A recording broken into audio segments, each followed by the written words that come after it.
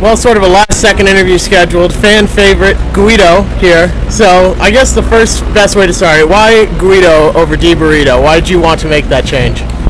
That's actually what I've been called my whole life, what I'm accustomed to, because it's my middle name. So my family's full Italian, obviously. My full name is Matthew Guido Di Benedetto, and I've been called Guido my whole life. Anytime people found that out since I was a little kid. So that's actually my real my real nickname. The Di Burrito thing just kind of came about more recently, and through like Reddit and fan-driven type deal. So I figured I'd just let people in on what my normal nickname, is that I've gone by my whole life. Right.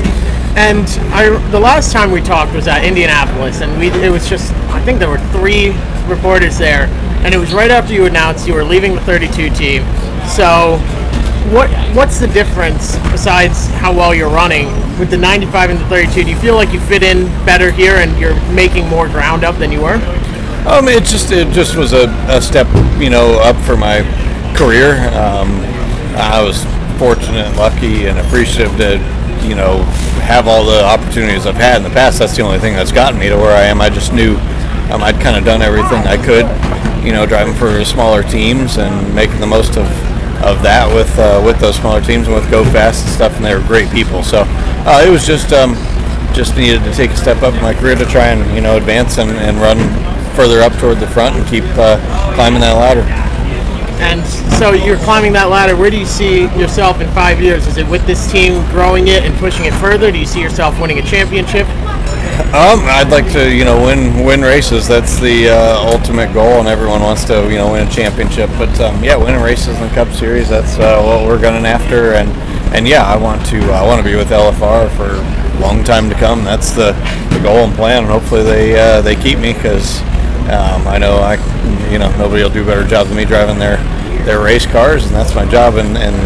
But also I wanted to be here because I saw the dedication and how committed they were to being competitive and growing the team. So that's this is a team that can continue to grow. And we've already had some good runs. We had bad luck early in the year, but it shows our speed. We qualified 7th this weekend. We have a good car. Bristol, we were fast.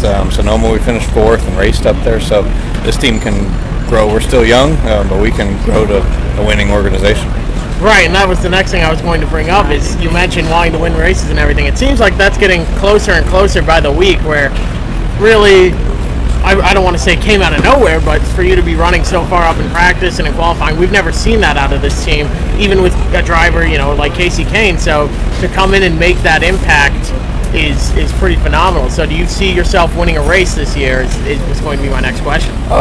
We've had a couple opportunities. Daytona 500 was a great shot at it for us. I think, winning a race is it's tough. In the Cup Series, you're going up against all the powerhouse teams, and we're still young and growing. So our goals would be top 10's a good day for us. But you want to, you obviously want to win a race, and we've had shots at it where we were in position, had the speed to, compete. We weren't like the Daytona, we were probably the best car, so that was a great shot. But so that's the goal and hope would be. I'd love to sneak out a win here, but I think we're at a level where top 10s realistically are great days and a great goal for us to try and achieve.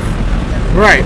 And one thing I've been talking with a lot of teams about today is how this PJ1 is going to compare to last year, where the traction compound was laid down then, but it was diluted by water because of the rain.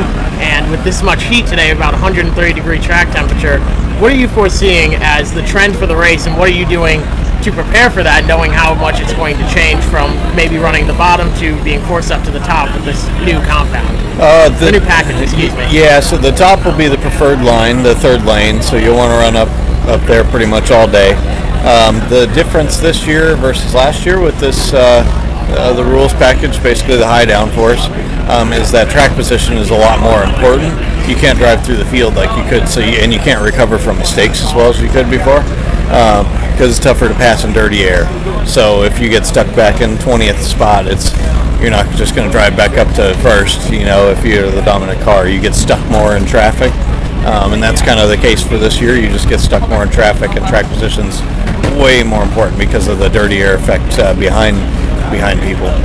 Right. And speaking of that, as someone racing for a team that's mid to high tier, it's not a 4-car team like Hendrick, it's a 1-car team that's running out there consistently. Is your goal today to go out and pass cars as much as you can and then hold track position, or are you out there, when you start that race, you're going to be fighting for your spot and capitalizing on others' mistakes versus forcing them into making them? I think with us qualifying 7th, that kind of hopefully sets up your race to just try and stay up there all day. That'd be the goal, is to try and maintain, stay up there in the top 10 all day long and race up there, have solid pit stops, and stay up there in that top 10 area all day. So just be, one of my friends, my old crew chief would say, just block and tackle, basically. You execute, be smart, and defend and keep that track position that we were already starting off with.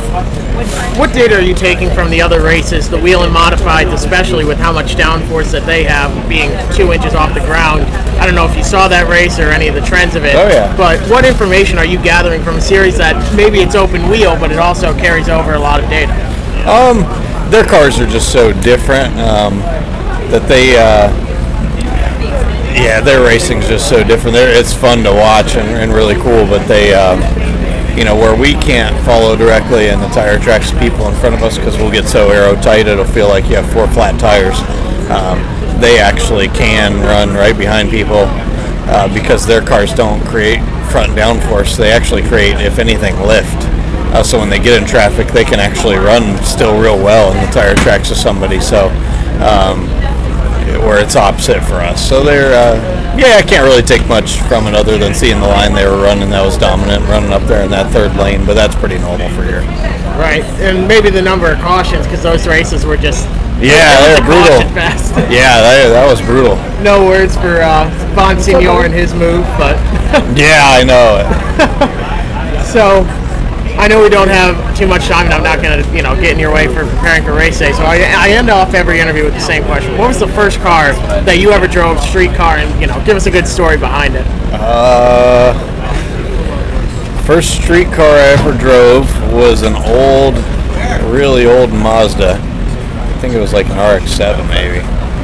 But either way, it was like super old, and it was at a dirt track, and it was, I was 10 years old, and I was at the dirt track. I grew up racing that, and I hopped in it, and they used it to pack the racetrack. They would just drive the cars around the track and try and pack it in after they'd water it. Right. So I jumped in it, fired it up, and it was a manual. It was 6-speed, and I just kind of figured it out and drove it, and I was driving around the track, and then my parents were like, "Holy cow, is that Matt driving that thing?" And it was funny. They were freaking out. I mean, how are you going to stop them? What are you going to do? Make them pull over? Yeah, no, they just let me go. They knew I could get in and drive about anything, so they just let me go. Well, hey, best of luck today. Good luck with the race, and we'll hopefully have a great ending for you today. You started out well, and we'll see how much you can capitalize on it. Yeah, Good luck. Sounds good. Thanks.